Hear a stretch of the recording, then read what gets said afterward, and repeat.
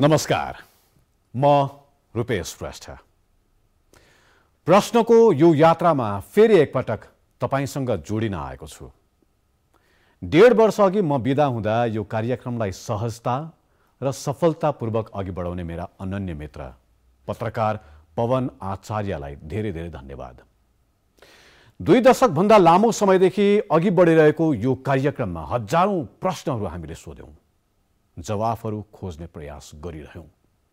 तर सत्तादेखि सडकसम्म, गाउँदेखि सहरसम्म, सिमानादेखि केन्द्रसम्म मुद्दाहरू अझै पनि बाँकी छन्।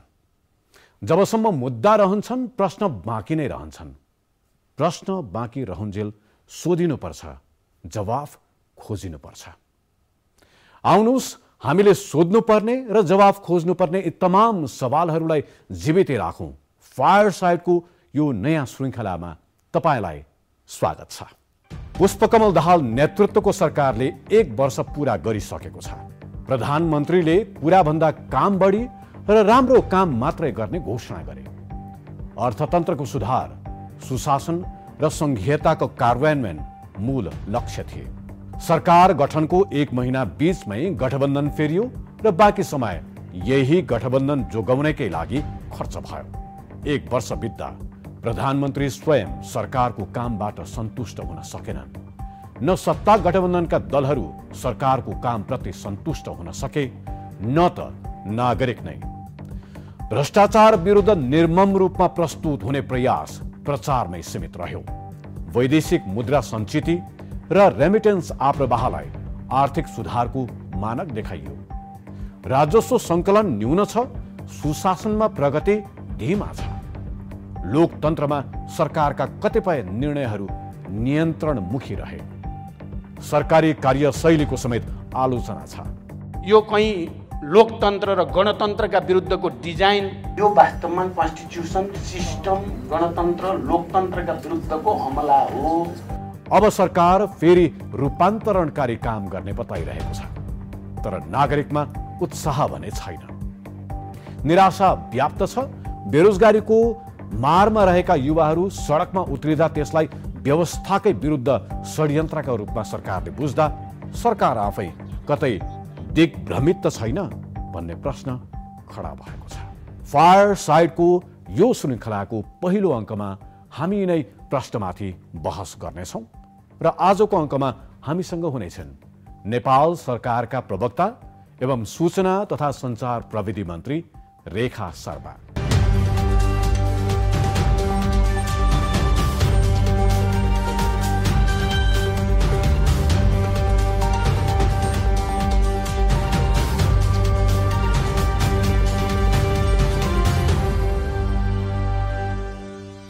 मन्त्रीज्यू, स्वागत छ फायरसाइडमा। धन्यवाद। आराम हुनुहुन्छ? ठिकै छ। सरकारको 1 वर्ष पुरा भयो। हो। तपाईले आफूले मन्त्रालय सम्हाल्नु भएको पनि 1 वर्ष पुरा हुन अब 2 दिन मात्रै बाँकी छ। थुप्रै प्रतिबद्धताहरू थियो सरकारको। त्यो सरकारको प्रतिबद्धताहरू, घोषणाहरू कति पुरा भए, पुरा भएनन् भन्ने विषयमा व्यक्तिगत तवरमा तपाईले आफूले भन्दाखेरि चाहिँ कति सन्तुष्ट हुनुहुन्छ? अनि यस्तो थियो, हाम्रो तपाईले भन्नुभयो ठिक, सरकार गठन भएको 1 वर्ष भयो हैन, र 1 वर्ष पुगेको अवसरमा पुस 10 गते प्रधानमन्त्रीज्यूले राष्ट्रका नाममा सम्बोधन गर्ने बेलामा पनि त्यहाँ धेरै कुराहरू भनिसक्नु भएको छ। अब व्यक्तिगत रूपमा सन्तुष्ट भन्ने कुरा त हुने कुरा भएन हैन, तर के हो भन्नुहुन्छ भने हामीले जे प्रयत्न गर्यौं हैन, जसरी अब एउटा सामान्य प्रधानमन्त्रीको लिडरशिपमा जे गर्ने कोसिस गरियो त्यसले केही भएको छ।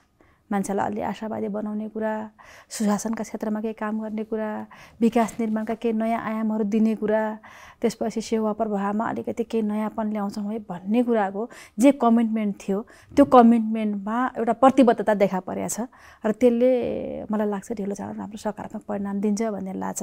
त्यसकारणले पूर्ण सन्तुष्ट हुन सकिने स्थिति छैन। किन भन्नुहुन्छ भने यो सबै विभिन्न जटिलता, विभिन्न कारणका बावजुद पनि सबै गर्न चाहे जति गर्न सकिया छैन। त्यसो भन्दा हामीले धेरै चाहेर चाहिँ भन्ने अर्थ पनि लाग्न सक्छ हैन, चाहे जति गर्न सकिएको छैन। तर पनि फेरि के हो भन्नुहुन्छ भने सम्भावनाका ढोकाहरू खोल्ने काम भएको छ। तर प्रधानमन्त्रीज्यूले गर्नुभएको सम्बोधनको जुन तपाईले उल्लेख गर्नुभयो, त्यही सम्बोधनका विभिन्न अंशहरूमा प्रधानमन्त्रीले आशा छैन नेपाली समाजमा, नेपाली जनतामा निराशा व्याप्त छ भन्ने सङ्केत मात्रै केही शब्दमै उहाँले बारम्बार उल्लेख गर्नुभएको छ नि, होइन? हो, त्यो कसरी गर्नुभयो भने जस्तो जुन बेला सरकार गठन भयो होइन, त्यो बेला त अझ निराशाको चरम उत्कर्ष कहाँसम्म थियो भन्नुहुन्छ भने यो व्यवस्थै बेठिक हो होइन। व्यवस्था जुनसुकै व्यवस्था भए पनि यो खतम छ होइन। यहाँको नेताहरू, यहाँको अरू राजनीतिज्ञहरू, यहाँको ब्युरोक्रेसी सबै ठिक छैन। त्यसकारण व्यवस्थाकै विकल्प भन्ने खालको एउटा खालको ट्रेन्ड जबरजस्त विकास हुन खोज्दै थियो। ठुला मान्छेले जे गरे पनि हुन्छ, उनीहरू सजायको दायरामा कहिले पनि आउँदैनन् होइन। उनीहरूलाई सजायको दायरामा ल्याउन कसैले पनि सक्दैन। त्यसकारण हिजो बरु राजतन्त्रमा थोरैले खाएका थिए, अहिले गणतन्त्रमा धेरै राजा भए, त्यसकारण यो बेठिक भन्ने खालको एउटा न्यारेटिभ जुन हुन्छ नि, एउटा चाहिँ भाष्य निर्माण हुन खोज्दै थियो कि त्यसले। अनि के थियो, व्यवस्थाप्रति, हाम्रो संविधानप्रति, सबैप्रति पनि एउटा नकारात्मक भाव फैलाउने एउटा कोसिस भइरहेको थियो। तर सरकार गठन भइसकेपछि के भयो त भन्नुहुन्छ भने सुशासनको क्षेत्रमा सरकारले जसरी पाइला कदम अगाडि बढायो र एउटा सन्देश दिन सफल भयो भने अब नेपालमा भिआइपी कल्चर छैन। अस्ति सम्बोधन पनि भन्नुभएको छ प्रधानमन्त्रीले, त्यो भिआइपी कल्चर छैन। यो गणतन्त्र हो, यो राजतन्त्र होइन, यो निरङ्कुश व्यवस्था होइन, यो लोकतान्त्रिक गणतन्त्र हो। त्यसकारण यो व्यवस्थामा गल्ती गर्ने जोसुकैलाई पनि छुट हुँदैन। यो यहाँ संविधानभन्दा माथि कोही छैन। त्यसकारण संविधान र कानुनको पालना सबैले गर्नुपर्छ भन्ने कुरा जुन एकाध घटनाक्रमहरू देखा परे होइन, जसरी सरकारले पहल कदमी लियो सुरुमा, त्यो पहल कदमीका कारणले मान्छेमा एउटा होइन लोकतन्त्रको विकल्प, गणतन्त्रको विकल्प भने समुन्नत लोकतन्त्र र गणतन्त्र हो।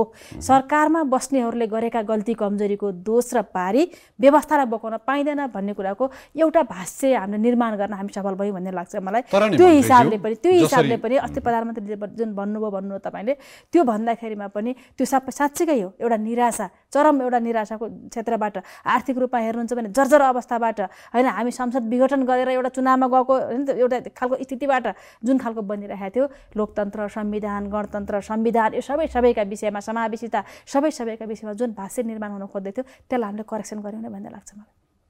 यसलाई किस्सामा हेर्दै जाउँ न। जस्तो तपाईँले सुशासनको कुरा गर्नुभयो, भिआइपी कल्चरको कुरा गर्नुभयो, प्रधानमन्त्रीले उल्लेख गरेकै सन्दर्भ। तर सरकार गठन भइसकेपछि एक खालको आशा जागेको थियो केही प्रकरणहरूमा, जस्तो ललिता निवास प्रकरणमा, नक्कली भुटानी शरणार्थी प्रकरणको कुरा होस्, सुन तस्करीको कुरा होस्, यी मामिलामा छानबिन अनुसन्धान जुन रूपमा अगाडि बढ्यो त्यो कुराहरूले निष्कर्ष पाएनन् र बिस्तारै अनुसन्धान आफ्ना मान्छेहरूप्रति केन्द्रित हुन थालिसकेपछि सरकारले खुट्टा पछाडि सारेको हो भन्ने जुन न्यारेटिभ छ, त्यसमा सत्यता छैन पटक्कै नै। त्यसमा त व्यवहारले जस्टिफाई गरेछ त, त्यसलाई कसरी सत्यता मान्ने होइन। एउटा देशको प्रधानमन्त्रीले संसदको रोस्टममा उभिएर छानबिन राम्रोसँग गर, बाटोमा प्रचण्ड भेटियो भने पनि नछोड भनेर संसदको रोस्टममा बोलेको कुरा हो होइन। जसमा तपाईँले भन्नुभयो जस्तै जसमाथि आशंका भनेर बाहिर मिडियामा सार्वजनिक भइरहेको थियो, उहाँहरू नै उभिएर छानबिनमा हामी सहयोग गर्छौँ, छानबिन गर पनि भन्नुभयो होइन। छानबिन त भयो त होइन, छानबिन गर्यो नि, किन नगर्यो? छानबिन गर्यो। कैयन व्यक्तिहरू व्यक्तिमा केन्द्रित हुन थालिसकेपछि ती व्यक्तिले उन्मुक्ति पाउने गरेर केही अधिकृतहरूको सरुवासम्म भएको घटना, अधिकृतको सरुवाको कुरा एउटा पार्ट भयो होइन। अब त्यो अलगै हो, यसैसँग जोडेर त्यसलाई हेर्न मिल्छ जस्तो मलाई लाग्दैन होइन। तर होइन, त्यो त हाम्रो त सचिवहरू सरुवा हुन्छ, अब होइन अरू ब्युरोक्रेसीमा सरुवा हुन्छ, यो त नियमित प्रक्रिया जस्तो पनि हुन्छ कतिपय कुरामा होइन। त्यसमा अब मलाई के लाग्छ भन्नुहुन्छ भने त्यसरी होइन। यसको तपाईँले भन्नुभएको छ ठिक, सेफ ल्यान्डिङ एकदमै हाम्रो चित्त बुद्ध भयो कि भएन भन्ने कुरा छलफल बहस गर्न सकिन्छ। तर पनि के हो भन्नुहुन्छ भने जसरी अब एउटा सरकारले होइन आफूमा आउँदा, आफ्ना मान्छेमा आउँदा भन्ने कुरा जे छ नि, त्यसो होइन। त्यसलाई के हो भन्नुहुन्छ भने यसलाई त अनुसन्धान गर्ने कुरा कैयन अदालती प्रक्रिया पनि छन्, हाम्रा अनुसन्धानका निकाय एउटै पनि छैनन्। अब सुन प्रकरणकै कुरा गर्नुहुन्छ भने उच्च स्तरीय आयोग बनेर छानबिनको प्रक्रियामा चलिरहेकै छ होइन। त्यसलाई अहिले भर्खरै अब नेगेटिभली पनि टुङ्गो लागेको छैन, त्यो पोजिटिभली पनि टुङ्गो लागेको छैन। टुङ्गो नलागिसकेका विषयलाई त्यसरी भन्न मिलेन होइन। एउटा मिटर ब्याजीहरूको समस्या जुन एउटा सामन्तवादको चरम अवशेषको रूपमा रहेको थियो होइन, त्यो कुराको छानबिन एउटा आयोगले छानबिन गरिराखेकै छ। त्यस कारणले गर्दा यी विभिन्न खालका जुन घटनाक्रम सुशासनसँग सम्बन्धित छन् होइन, जसले हामीहरू नेपाली समाजलाई एउटा निराशामा लैजान खोज्दैछन्, त्यस्ता घटनाक्रमहरूलाई जसरी सरकारले निर्भीकतापूर्वक छानबिन गर्ने कोसिस गर्यो, यो त पोजिटिभ मान्नु पर्यो नि। फेरि मैले यसो भन्नुको मतलब के हो भने हाम्रा गठबन्धनका सीमा समस्या बाध्यताहरू पनि छन् कतिपय कुराहरू त्यसो हेरिरहँदाखेरि फेरि पनि सबै कुरामा है सबै कुरामा जस्तो प्रधानमन्त्री तपाईँले हेर्नुभयो भने एकदमै ठुलो के अरे संसदको सबभन्दा ठुलो पार्टीको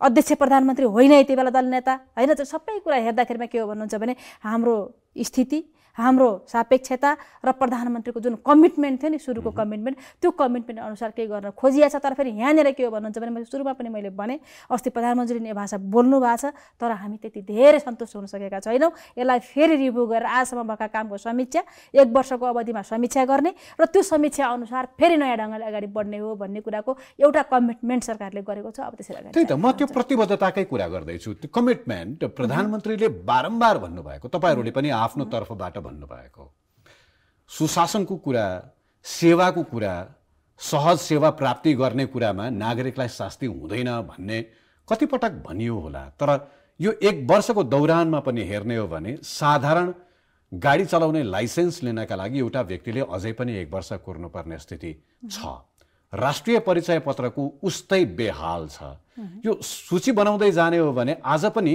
1 वर्षभन्दा अगाडि जस्तो स्थिति थियो त्योभन्दा खास केही भिन्न अवस्था नागरिकले अनुभूति गर्न पाएका छैनन् के ती नागरिकहरूले यो देशमा सरकार छ भनेर अनुभूति गरिरहेका छन् भन्ने लाग्छ तपाईलाई त्यसो होइन नि त जस्तो अब तपाईँले भन्नुभयो सबै कुरा गर्न सकिया छैन त्यो गर्ने प्रक्रियामा छन् गर्नुपर्छ यहाँनिर यो कुरामा यसरी जस्तो क्रिटिकल भइदिने कुरा धेरै राम्रो कुरा जस्तो लाग्छ मलाई सरकारको निम्ति पनि तर पनि नो अब्जेक्सन लेटरदेखि अरूदेखि लिएर जसरी हामीले एउटा राजधानी बनाउने कुरादेखि लिएर यी सबै कुरालाई नागरिकताकै कुराहरूदेखि लिएर जसरी एउटा अनलाइन सिस्टमको विकास गर्न खोज्यौँ गर्दैछौँ गरिराखेकै छौँ होइन यसमा त केही सुधार भएको छ सुधारै भएन भन्ने कुरा पनि होइन त्यसकारणले गर्दाखेरिमा केही सुधार भएको छ केही सुधार हुने प्रक्रियामा छ र यहाँले भन्नुभयो जस्तो यसलाई तीव्रतामा अगाडि लैजान जरुरी छ हैन हामीले एउटा फेरि के पनि बुझ्न जरुरी छ भने सबै कुरा हाम्रो जुन एउटा यो एउटा एकदमै हल नगरी नहुने विषय हामीले एउटा समीक्षा पनि गरेका छौँ हैन हामीले भनेका पनि छौँ हाम्रो जुन एउटा ब्युरोक्रेटिक प्रोसेस छ नि यो प्रोसेस हामीले सुधार नगरी नहुने विषयहरू छन् कतिपय कुराहरू यस्ता छन् यो कुरालाई हामीले छिटोभन्दा छिटो गर्नु पर्यो भनेर लागिरहेका छौँ के कार्यकारी अधिकार प्रधानमन्त्रीमा हुन्छ हैन तर हरेक सरकार आफू असफल हुँदै गइसकेपछि आफूले काम गर्न नसक्ने स्थिति आइसकेपछि ब्युरोक्रेसीमा किन दोष थप्नु हाम्रो ब्युरोक्रेसी माथि दोष दिन के मैले ब्युरोक्रेसी व्यक्ति जो छ नि व्यक्तिहरुमाथि दोष हैन हाम्रो जुन सिस्टम छ नि जस्तो तपाईं मान्नुस् भूकम्प प्रभावित भूकम्प गयो पश्चिम हैन रुकुम जाजरकोटमा भूकम्प गयो भूकम्प गइसकेपछि हामीले के भन्यो भने यो जुन सांसदहरुका निम्ति भनेर छुट्याइएको जुन निर्वाचन क्षेत्र पूर्वाधार विकास कोषको पैसा थियो 8-9 अरब चाहन्छन् पैसा त्यसमा अर्थ मन्त्रालय थपेर 10 अरब पैसा त्यहाँ पुर्याउने र 50,000 का दरले 2 दिन भित्रमा भूकम्प परेको ठाउँमा पठाउने भन्यौं के हामीले हैन तर त्यो त अनलाइन सिस्टममा त 2 दिन के 2 घण्टामै जान्छ होला नि भन्ने हाम्रो बुझाइ हुने भयो तर यो के प्रोसेस र प्रक्रिया गर्दा 2 महिनामै जाँदो रहेछ यार भनेपछि सरकारमा रहेका मन्त्रीहरुले हामीले सबभन्दा पहिले हैन सबभन्दा यसरी बुझ्दा हुन्छ मन्त्रीज्यूले एकदमै रोचक प्रसंग के भन्नुभयो भने सरकार चलाउने तपाई प्रधानमन्त्री वा मन्त्रीज्यूहरुलाई पनि काम कसरी हुँदो रहेछ भन्ने चाहिँ ठ्याक्कै थाहा नहुँदो रहेछ न थाहा नहुने होइन मैले भनेको यहाँ बदल्न जरुरी भयो के हामीले के गरेछौं अहिलेसम्म भन्नुहुन्छ भने आएर बदल्ने हामीले जस्तो त्यो अस्ति कति समय लाग्छ तुरुन्तै बदल्यो हैन त्यो हामी त्यो प्रक्रियामा छौं कि अहिले जस्तो दुईटा कुरा देखाएको छु कि हामीले बदल्न पर्ने एउटा क्याबिनेटले पनि गम्भीरतापूर्वक हाम्रो छलफल के भएको छ भन्नुहुन्छ भने जस्तो एउटा कानुन बनाउनु पर्छ हो कानुन अब सञ्चारसँग सम्बन्धित कानुन बनाउन पर्यो भने त्यहाँबाट ड्राफ्टको उठान कसले गर्नु पर्यो सञ्चार मन्त्रालयले गर्नु पर्यो त्यसपछि त्यसलाई सहमति कसले दिनु पर्यो अर्थ त्यहाँ अब कुनै आर्थिक दायित्व व्यवहार पर्ने छ भने अर्थ मन्त्रालय लैजानै पर्छ हामीले त्यहाँ छ छैन उले हेर्ने कुरा हो हैन त्यसपछि कानुन ड्राफ्टिङ मिलेको छ कि छैन हामी कानुन मन्त्रालय लानु पर्छ त्यसपछि त्यहाँबाट फर्केर आयो भने बल्ल हामी क्याबिनेट लाने प्रश्न जान्छौं तर हाम्रो के छ भन्नुहुन्छ भने 6 महिना 7 महिनासम्म सहमति भएर आउँदैन हैन तर अनि हामी अस्ति के गर्यो भने 10 दिन भित्रमा यदि सहमति नहुने हो भने त्यो सहमति भएको मानिने भन्ने व्यवस्था गरौँ भनेको हामीले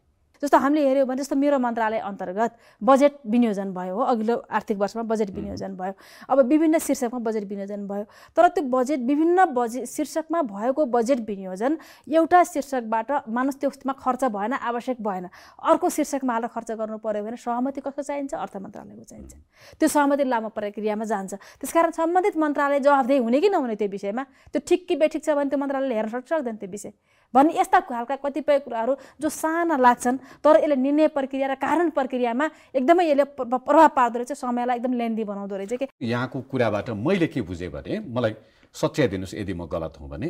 पहिलो कुरा 1 वर्षसम्ममा सरकारको पर्फर्मेन्स जति हुनुपर्ने हो त्यति हुन नसक्नुमा एउटा सत्ता गठबन्धन धेरै दलहरूको सम्मेलनबाट जुन सरकार बनेको छ त्यसकारण पनि एउटा समस्या भयो। दोस्रो ब्युरोक्रेसी बुझ्नको लागि नै 1 वर्ष करिब बुझ्नको लागि होइन, मैले भनेको यी समस्या हाम्रा हिजो पनि थिए, आज पनि छन्। हिजोको पनि करेक्सन गर्ने कोसिस भएन, आज करेक्सन गर्ने कोसिस भइरहेछ भन्न खोजे मात्रै मैले। जराबाट काम गर्छु भनेर लाग्नु पनि भएको होला, अलिअलि सुधार भएको छ भन्ने दाबी पनि यहाँहरूको छ, तर जनताले किन पत्याउँदैनन् मन्त्रीज्यू? एउटा यस्तो छ कि हाम्रो जनताले नपत्याउने कारण अहिले के छ भन्नुहुन्छ भने लामो समयदेखि जुन हाम्रो एउटा अब जुन गणतन्त्र लोकतन्त्र स्थापना भइसकेपछि जुन एउटा अपेक्षा थियो नि मान्छेको, त्यो अपेक्षा टाइममा पुरा हुन सकेन। पहिलो कुरा त त्यही हो र मान्छेमा अघि पनि तपाईँले सुरुवातमा पनि भन्नुभयो, मैले पनि भने, एउटा चरम निराशाको क्षणबाट हामी गुज्रियौँ कि अब जुन व्यवस्था आए पनि यस्तै हो, जुन पार्टी आए पनि यस्तै हो, जुन नेता आए पनि यस्तै हो भन्ने खालको एउटा भाष्य निर्माण हुन खोज्यो नि त बिचमा, होइन? त्यो भइसकेपछि के भयो भन्नुहुन्छ भने अनि मान्छेले अब के भयो भने चाहिँ गरेपछि मात्रै पत्याउने भयो क्या।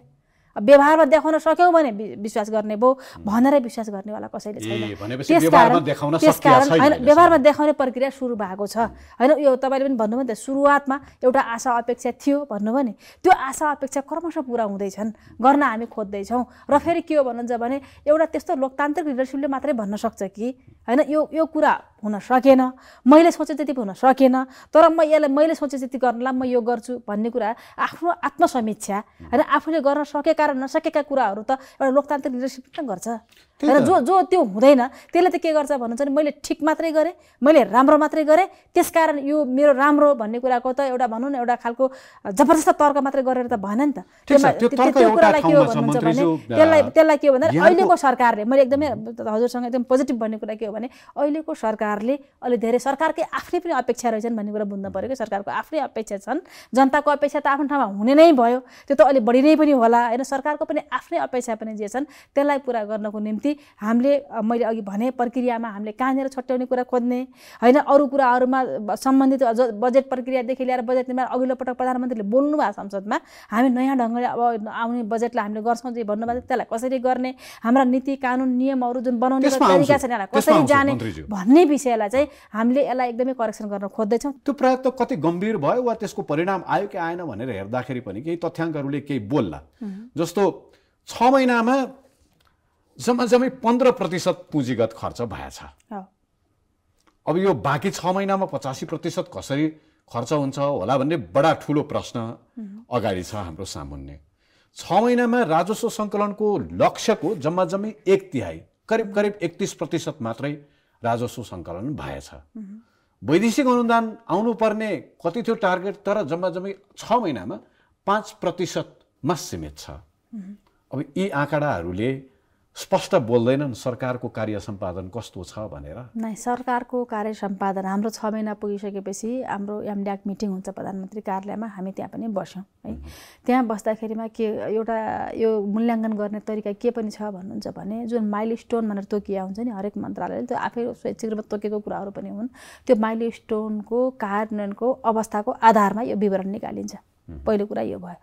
त्यसपछि तपाईँले भन्नुभयो जस्तो हामी जुन बेला हामी आयौँ सरकारमा त्यो बेलाको आर्थिक अवस्था हामी हेऱ्यौँ भने त हामी बजेट बनाउन सक्ने कि नसक्ने स्थितिमा थियौँ नि त होइन। अब त्यो हामी त खुला रूपमा भनिराखेको थियौँ बजेट बनाउन सकिन्छ कि सकिन्न भन्ने स्थितिबाट अहिले आउँदा अहिले त हाम्रा अब विभिन्न रिपोर्टहरू पनि आइरहेका छन् नि। अहिले आर्थिक स्थितिमा त केही सुधार त हुँदै गएको छ होइन। आर्थिक सूचकाङ्कहरूमा त केही पोजिटिभ सङ्केतहरू त देखिया छन्। त्यस कारणले गर्दाखेरिमा तपाईँले भन्नुभएको छ ठिक हो, पुँजीगत खर्च राम्रोसँग खर्च हुन सकेको छैन 6 महिनाको अवधिमा। अब बाँकी 6 महिनामा यो यत्रो 15% हो भने यत्रो बाँकी कसरी खर्च हुन्छ भन्ने क्वेसन छन्। तर पनि के हो भन्नुहुन्छ भने यो विविध खालका जुन समस्याहरू विगतमा जुन दायित्व सिर्जना गरिएका कुराहरू, त्यो दायित्व भुक्तानी गर्न नसकेका कुराहरू होइन, दायित्व भुक्तानी गर्दाखेरि परेका समस्याहरू भन्दा त त्यो हाम्रो आर्थिक सङ्कटकै समस्याको कुराहरू हो नि। त्यसकारण अहिले जुन सुधार हुँदै गएको छ यी सबै कुरामा पनि बदलाव र हाम्रो कार्यशैली, हाम्रो काम गर्ने तौर तरिका यो सबै कुरामा पनि बदलाव जरुरी छ भनेर त्यसो भएर भनिराखेको हो। र आउने वर्षमा जुन नयाँ बजेट पनि हाम्रो बन्ने फेरि प्रक्रिया त सुरु हुन थालिसक्यो होइन, हुन थालिसक्यो। होइन यो खर्च त अब तपाईँले भन्नु 100% खर्च त विगत भएको थिएन, यसपटक हुनै देखिएन। 100% खर्च त हुँदैन होइन। तर पनि फेरि के हो भन्नुहुन्छ भने यो अहिले जसरी एउटा विगतको भुक्तानीका कुराहरू छन्, अहिले गर्न पर्ने केही महत्त्वपूर्ण कुराहरू छन्, ती कुराहरू पुरा गर्दासम्म बजेट खर्चको प्रतिशत चाहिँ बढेर जान्छ। अब 100% पुग्छ म यसो भन्न त सक्दिनँ, तर पनि फेरि महत्त्वपूर्ण अंश खर्च हुन्छ भन्ने देखिन्छ अहिले पनि हेर्दाखेरि। वा प्रधानमन्त्रीले बारम्बार भन्नुभए जस्तै मन्त्रीहरूको कार्य सम्पादन नै खराब भएर पो हो कि? त्यो त मूल्याङ्कन गर्ने विषय भयो, त्यसलाई त त्यो अन्यथा मान्ने कुरा पनि भएन। मन्त्रीहरूको, मन्त्रालयको, सचिवहरूको, होइन, हाम्रो सबैको भन्दाखेरि एउटा प्रधानमन्त्रीले चाहेर, एउटा मन्त्रीले चाहेर मात्र सबै हुने कुरा त होइन, यो त होल सिस्टममा भर पर्ने कुरा हो। एक खालको मूल्याङ्कन त प्रधानमन्त्रीले गरिसक्नु भयो नि, तपाईँको पोर्टफोलियोको पनि त केही मूल्याङ्कन भएको छ, हामीलाई बताइदिनुहुन्छ कति नम्बर आयो तपाईँको? नै पोर्टफोलियो मूल्याङ्कन भएको छ। मैले अघि तपाईँलाई मैले भन्न खोजेको कुरा के पनि हो भन्नुहुन्छ भने त्यो मूल्याङ्कनको आधार तोकिएको माइलस्टोनलाई सम्पन्न गराएर नगराए भन्ने कुरामा भयो कि त्यसमा कस्तो रहेछ भन्नुहुन्छ भने मैले बुझेँ कि त्यो आधारमा गर्दाखेरि के हुन्छ भने त्यसको वास्तविक मूल्याङ्कन हुन सक्दो रहेछ भन्ने मैले त्यस्तो बुझेँ कि। जस्तो मानौँ तपाईँ सार्वजनिक खरिद होइन, हाम्रो के अरे पिपिएम अफिसभित्र जुन छ होइन, उसको 100% भन्दाखेरि त्यहाँ के काम हुन्छ? अब यसपटक हामीले प्रधानमन्त्रीले भन्नुभएको छ सबै मन्त्रालय, अर्थ मन्त्रालय सहित बसेर काम गर्ने विषयमा एउटा गम्भीरतापूर्वक छलफल गरिन्छ भन्नुभएको छ, सुरुवात पनि भएको छ। त्यसो भएको हुनाले मैले तपाईँलाई के भन्न चाहन्छु भन्नुहुन्छ भने कतिपय इनोभेटिभ काम भएको कुराहरू चाहिँ अहिले जो नयाँ क्रिएसनका केही कामहरू हुन्छ नि, त्यो काम चाहिँ हाम्रो त्यहाँ मूल्याङ्कन हुँदैन, त्यहाँ जाँदैन होइन। त्यस कारणले गर्दाखेरिमा तपाईँले भन्नुभएको कुरा ठिक हो कि अहिले सबै मन्त्रालयको पर्फर्मेन्स एकदमै चित्तबुद्धो भएन भन्ने कुराको त साझा निष्कर्ष भइहाल्यो। दर्शकलाई मैले बताउन यति मात्रै चाहेको, यति कुरा भइसकेपछि मन्त्रीज्यूलाई पास मार्क पाउनुभयो वा फेल मार्क पाउनुभयो मन्त्रीज्यूले भनेर सोध्योस् भन्ने चाहना राख्नु भयो हुन्छ पक्कै पनि। त्यसकारण म तपाईँलाई सोधिराखेको तपाईँले चाहिँ कति मार्क पाउनुभयो? जति प्रश्न सुन्नुहोस्, कति मार्क भन्दा पनि के भयो भन्नुहुन्छ भने हाम्रो मन्त्रालयको पनि तोकिए अनुसारको, हामीले चाहे अनुसारको भएको छैन। जस्ट पास भन्ने छ मैले सुनेको, म यदि सही हुँ भने। हैन, जस्ट पास त्यो माइलस्टोनका आधारमा छ। म अरू कुरा तपाईसँग छलफल गर्छु फेरि अहिले मन्त्रालयको विषय आउँदा। कार्यकारी प्रमुख प्रधानमन्त्रीलाई नै सन्तुष्ट पार्ने गरेर काम भइराखेको छैन भने एउटा मन्त्री किन भइराख्छ? ठिक कुरा हो, त्यहाँ त अस्ति स्पष्टै भन्नुभएको छ क्या प्रधानमन्त्रीले पनि। अब मैले नै गर्न सकिनँ भने म किन प्रधानमन्त्री बसिराख्ने भन्नुभयो। साँच्चै हो, मैले पनि गर्न सकिनँ भने म मन्त्री भइराख्नुपर्छ भन्ने कसैलाई एक्ज्याक्टली। मेरो प्रश्न के हो भने मन्त्रीहरू आफ्नो कामबाट सन्तुष्ट हुनुहुन्न, मन्त्रीहरूको कामबाट प्रधानमन्त्री सन्तुष्ट हुनुहुन्न, प्रधानमन्त्री आफ्नो कामबाट सन्तुष्ट हुनुहुन्न, सरकारको समग्र कामबाट सत्ता गठबन्धनका दलहरू सन्तुष्ट हुनुहुन्न। सारा सिस्टमले जसरी काम गरिरहेको छ, सरकारले जसरी काम गरिरहेको छ, नागरिक सन्तुष्ट छैनन् भनेपछि देशव्यापी असन्तुष्टि छ भने यो सरकारको सान्दर्भिकता कति छ? त्यसो होइन नि, तपाईँले जुन ढङ्गले एउटा माइलस्टोनलाई आधार बनाएर जे भन्नुभयो यसलाई करेक्सन गर्नको निम्ति के कति प्रयत्न भए भन्ने कुरा पनि त हेर्नु पर्यो। सँगसँगै हामीले त होलिस्टिकमा हेर्न पऱ्यो, होलिस्टिक एप्रोचका साथ हेर्न पऱ्यो। त्यो सबै सरकारको पर्फर्मेन्स सबै कुरालाई एउटा अंशमा गरेर हेर्दाखेरि हामी एउटा परिणाममा पुग्छौँ। तर होल समग्रतामा विगतदेखिका जति पनि समस्याहरू थिए ती समस्याहरूलाई करेक्सन गर्ने गरेर त्यसलाई अगाडि बढाउने गरेर अब त्यसलाई केमा नाप्ने, जस्तो मान्नुहोस् अब एउटा लोकतन्त्र गणतन्त्र यो सबै समग्र हाम्रो समष्टिगत व्यवस्था भएको अनास्थालाई आस्थामा बदल्ने कुरा त कुनै माइलस्टोन नापिँदैन, त्यो नाप्ने कुरा पनि होइन। जसरी त्यो होइन विषयान्तर गरेर खोजेन मैले। अर्को कुरा तपाईँले भन्नुभएको कुरा ठिक हो, गरेको काममा सरकार आफू सन्तुष्ट छैन, प्रधानमन्त्री सन्तुष्ट हुनुहुन्न, मन्त्रीहरू सन्तुष्ट हुनुहुन्न, सत्ता गठबन्धनका कुनै पनि दलहरूको आफ्नो रिपोर्टमा सन्तुष्टिको छनक देखिँदैन भने मन्त्रीहरूले भटाभट राजीनामा दिएर निस्किए हुँदैन? ठिक हो, भटाभट राजीनामा दिएर निस्किएर समस्याको समाधान हुन्छ कि हुन्न पहिलो कुरा त्यो गर्न पर्यो। कोही त आउला केही त आउला होइन, तर फेरि त्यो आउँदा पनि त्यो स्थिति के होला त्यो कुरा पनि छँदैछ। त्यो त अब प्रधानमन्त्रीको कुरा पनि भयो, सिङ्गो गठबन्धनको कुरा पनि होइन नि, हुटिट्याउले आकाश थाम्या भनेर खोज्नु भयो होला, त्यसो कुरा होइन। तपाईँले यसरी हेर्नुभयो भने अब समीक्षा गरेर नै अगाडि बढ्ने कुरा हुन्छ होइन। एउटा सरकारले हामी सन्तुष्ट छैनौँ, एउटा मन्त्रीले म सन्तुष्ट छैन भनेर भन्यो भने के गर्छ भन्नुहुन्छ? त्यसलाई सन्तुष्टि हुनको निम्ति काम गर्ला नि त। अनि म यतिमा म सन्तुष्ट छु भनेर भन्यो भने म के सन्तुष्टिको काम गर्छु? त्यसपछि सन्तुष्टि प्राप्त काम गर्न सक्दिनँ नि त मैले त। त्यस कारणले गर्दा हो त नि, त्यो हेरफेर हुन सक्ने कुरा त अन्यथा कुरै भएन कि। प्रधानमन्त्रीजीले गियर चेन्ज गर्छु भन्नुको मतलब काम चेन्ज गर्ने हो, हैन कामको प्रकृति बदल्ने कुरा हो, काममा तीव्रता ल्याउने कुरा हो, कामको प्रधानमन्त्रीको स्पिड अनुसार मन्त्रीहरू मन्त्रालय अगाडि बढ्छन् भने ठिक छ, भएन भने पुनर्गठन गर्छु भन्ने कुरा हो। तर बडा विडम्बना छ, उहाँले मन्त्री फेर्छु भन्दाखेरि पनि फेर्न पाउनुहुन्न, गठबन्धनले दिँदैन। त्यसो होइन, त्यो उहाँले फेर्ने आवश्यकता ठान्नुभयो भने त्यो त्यति ठुलो समस्याको कुरा पनि हो जस्तो मलाई लाग्दैन। अब फेरि अब हेर्ने कुरा पनि हुन्छ, प्रधानमन्त्री हेर्दै पनि हुनुहुन्छ। उहाँले अहिले दिनदिनै मन्त्रालयहरूलाई बोलाउने, मन्त्री मन्त्रालयको टिमसहित छलफल पनि गरिराख्नु भएको छ र केही न केही परिणाम निकाल्ने गरेर उहाँले पनि सोच्नु भएको छ, हामी पनि सोच्दैछौँ। अब जहाँसम्म टिमको हेरफेर यो आदि त्यति कुरा त ठुलो कुरै भएन क्या, त्यो समस्याको कुरा भएन। प्रधानमन्त्रीलाई लाग्यो भने गर्नु सक्ने कुरा हो। मन्त्रीहरू फेर्नुपर्छ भन्ने लाग्यो, तर सत्ता गठबन्धन दलभित्रको एउटा प्रमुख घटक नेपाली कांग्रेसका सभापतिले अनिच्छा देखाइसकेपछि वा सहमति नजनाइसकेपछि प्रधानमन्त्री ब्याक हुनुभएको कुरा त सत्य होला नि। न गठबन्धनभित्र छलफल त हुनै पर्यो। अहिले त हाम्रो के हो भन्नुहुन्छ भने प्रधानमन्त्रीले जे जति गर्दाखेरि पनि एउटा गठबन्धनसँगको एउटा उनीहरूले विश्वास नलिकन त अगाडि बढ्न सक्ने, मैले अघि त्यही त भने तपाईँलाई, एउटा व्यक्तिले एउटा पार्टीले चाहे जस्तो हुन सक्दैन भन्नुको पछाडि त यो सबै हामी जति पार्टीहरू छौँ हाम्रो बिचको कोर्डिनेसन पनि चाहिन्छ भन्ने कुराहरू हो। त्यस कारणले गर्दा अब काममा हेर्ने कुरा हुन्छ, काममा हेर्दाखेरिमा पनि चित्तबुद्ध भएन तपाईँले भने जस्तै प्रधानमन्त्री समेत आफै सन्तुष्ट नहुन सक्ने स्थितिमा त त्यो त बाटो खुला गर्नुपर्छ। हामी त तयार छौँ त्यसको लागि। तर घुमाइ फिराइ हामी भएन भने को भन्नुभयो तपाईँले? नाइ भएन भने को त भन्दै भएन नि, किन भन्नु र? प्रधानमन्त्रीले चाहनु पर्यो नि। अहिले तपाईँले भनेर अब कसैले मैले भनेर त होइन के, तपाईँ मैले सल्लाह गरेर त हुँदैन नि त्यो कुरा त, होइन? त्यो कुरा त हाम्रो छलफल आन्तरिकमा भइ पनि रहेको छ। हामी गर्न सकेनौँ भने निष्कर्षमा पुग्यो भने हामी छोड्छौँ। प्रधानमन्त्रीले कार्यशैली फेर्छु भनेर प्रधानमन्त्री नियुक्त भइरहेको बेला पनि भन्नुभयो यो अन्तिम इनिङ हो मेरो भनेर, म राम्रो काम बाहेक अर्थो केही गर्दिनँ, भाषण कम काम ज्यादा गर्छु भन्नुभयो। एक वर्ष पछाडि फेरि मेरो कार्यशैली फेर्नु पर्ने रहेछ, मैले फेरि रियलाइज गरेँ, अब कार्यशैली फेर्छु भन्नुभएको छ। देखिन्छ यो 1-1.5 हप्ता 2 हप्तामा त्यो कार्यशैली फेरिएको? मैले त देखेको छु। जस्तो उहाँ जुन अब एउटा सानातिना सबै कार्यक्रममा अलि बढी बाहिर जाने जुन भइरहेको थियो त्योमा धेरै कटौती आएको छ, कमी भएको छ, होइन? अनि अलि अब प्रधानमन्त्री कार्यालयको जुन दरबन्दीमा व्यापक कटौती गरिएको छ, त्यहाँ पुनर्संरचना भइरहेको छ, होइन? अब अन्यत्र पनि अहिले हामीले जुन एउटा हाम्रो बजेट वक्तव्यमा ल्याएका कुराहरू जुन थिए, हामीले कैयन हाम्रा निकायहरू संस्थाहरूलाई मर्ज गर्ने भनेर भनेका थियौँ, जो कार्य हुन सकिरहेछन् तिनी कार्य हुने प्रक्रियामा अगाडि बढिरहेछन्।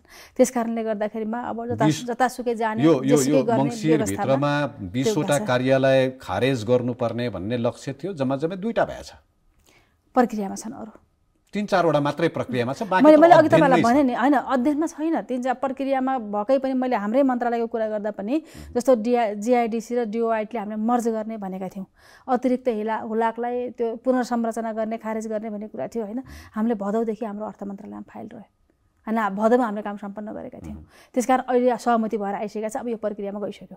2-3टा त हाम्रै मन्त्रालयबाट प्रक्रियामा अगाडि बढिसकेको छ। त्यस्तै गरेर अरू मन्त्रालयको पनि त्यो कुराहरू भएको छ। त्यसकारण थोरै ढिला भयो, त्यो कुरा साँचो कुरा। म त्यही भएर अघि भने नि तपाईँलाई, हाम्रा अलि मन्त्रालयगत समन्वयका जुन कुराहरू छन् त्यहाँ पनि केही हाम्रो समस्याहरू छन् क्या, तिनी कुराहरूलाई पनि अहिले करेक्सन गर्न सकियो भने सदाका निम्ति करेक्सन हुन्थ्यो भन्ने पनि लागेको छ। संघीयताको सबलीकरण, कार्यान्वयन, प्रभावकारी कार्यान्वयन सरकारको लक्ष्य थियो, तर बीचमा संघीयतालाई बल पुर्याउनका लागि बन्नुपर्ने कानुनहरूको निर्माण, त्यसका लागि तदारुकता निकै धीमा भयो। प्रदेशका सरकारहरू काठमाडौँसम्म धाएर हामी आन्दोलन गर्छौँ कानुन नबनेको खण्डमा भनेर अल्टिमेटम दिनुपर्ने सम्मको स्थिति भयो, तर सरकारको तदारुकता त्यता देखिँदैन। हामीले नदेखेको हो कि नभएकै हो? यसमा नभएको होइन, यो यसमा 3-4वटा कानुन छन्। मुख्य कुरा प्रदेशसँग सम्बन्धित रहेर एकदमै सङ्घीय शिक्षा ऐन असाध्यै महत्त्वपूर्ण कानुन हो। त्यसपछि सङ्घीय निजामती सेवा ऐन हो, प्रहरी समायोजन ऐन हो, सङ्घीय प्रहरी ऐन हो। मुख्य कुरा अब अझ तल प्रदेशबाट पनि उठेका र आवश्यक कानुनहरू यी कानुनहरू हुन्। र अघिल्लो पटक 70 सालमा 74 सालमा जुन हामीले गऱ्यौँ सङ्घीय निजामती सेवा ऐन, हामीले संसदको संसदीय समितिबाट छलफल गरेर सम्झौता पुर्यायौँ, त्यो रिटर्न भयो, होइन? त्यसपछि फेरि यसपटक क्याबिनेटबाट हामीले पास गरि पनि सकेका छौँ। क्याबिनेटबाट पास गरिसकेपछि त्यो अब संसद खोल्ने बित्तिकै संसदमा त्यो गएर त्यसलाई अगाडि बढ्छ। सङ्घीय शिक्षा ऐन संसदको संसदीय समितिमा छ, संसदीय समितिबाट त्यसलाई अगाडि बढाउनु पर्ने छ। प्रहरी समायोजन ऐन र सङ्घीय प्रहरी ऐन तयारीको अवस्थामा छ। यो पनि अब हाम्रो अहिले संसद खोल्ने बित्तिकै संसदमा दर्ता भएर त्यो अगाडि बढ्ने प्रक्रियामा छ। तपाईँले भन्नुभएको कुरा एकदमै ठिक कुरा, ढिलो असाध्यै ढिलो भयो क्या। अहिले आइसकेर अब संसद अब खोल्ने प्रक्रियामा छ। अब त फेरि हामीले अब एक खालले अब हिउँदे अधिवेशन आह्वान गर्न समयमा आइसकेका छौँ होइन। मोटामोटी मलाई लाग्छ यो हाम्रो माघको तेस्रो सातातिर यो संसद खुल्ने प्रक्रियामा जान्छ कि जस्तो मलाई लाग्छ। हाम्रो छलफल त्यही ढङ्गले नै भइरहेको छ र अहिले ठ्याक्कै गते मिति भएको पनि फिक्स भएको छैन। तपाईँ आफू सरकारको प्रवक्ता पनि हुनुहुन्छ, तर तपाईँले संसद खोल्ने तयारी भइरहेको छ भनिरहँदा संसदले बिजनेस पाउने हो भने संसद छिटो खुल्ने भयो, सरकारले त्यसमा तदारुकता दिएन भन्ने खालको गाईगुई कुराकानी छलफल सुनिन्छ। बिजनेस त अहिले त एक त संसदीय समितिमा धेरै विधेयकहरू पनि छन्। ती विधेयकहरू चाहिँ संसदीय समितिले अगाडि बढाउनु पर्ने हुन्छ। त्यसमा अब सरकार पनि एकदमै लगनशील लागिरहेको छ, हामी लागिरहेकै छौँ। सबै समितिबाट छिटोभन्दा छिटो विधेयक संसदमा जाउन् भन्ने कुरामा समितिका छलफलहरू तीव्रताका साथ अगाडि बढेका छन् अहिले।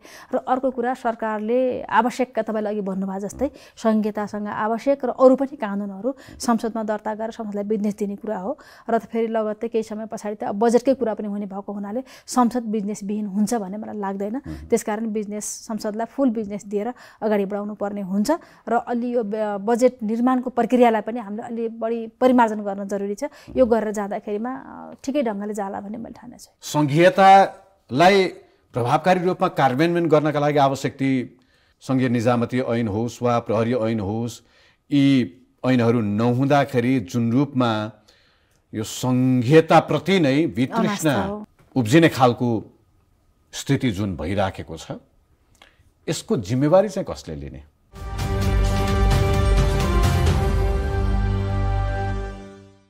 यो संघीयताप्रति नै वितृष्णा उब्जिने खालको स्थिति जुन भइराखेको छ, यसको जिम्मेवारी चाहिँ कसले लिने? यसको जिम्मेवारी त अल्टिमेटली सङ्घ सरकारले लिनुपर्छ। प्रधानमन्त्री त, सरकार त व्यवस्था विरोधी षड्यन्त्र भइराखेको छ भनेर भाषणबाजी गर्दै हिँड्नुहुन्छ। होइन, यस्तो भयो क्या। यसमा चाहिँ के भयो भन्नुहुन्छ भने, एउटा कुरा हामीले संहितालाई बलियो बनाउने गरेर, प्रदेशलाई बलियो बनाउने गरेर इन टाइममै कानुन निर्माण गरिसक्नु पर्थ्यो। त्यो ढिलो नै भएको छ, ढिलो भयो होइन। अब आउँदाखेरिमा अहिले जुन प्रायोरिटीका साथ सरकारले अगाडि सार्यो, अब संसदमा जाने प्रक्रियामा छ, त्यो ढिलो भयो। त्यसरी आउँदा त्यो हुने भएको छ।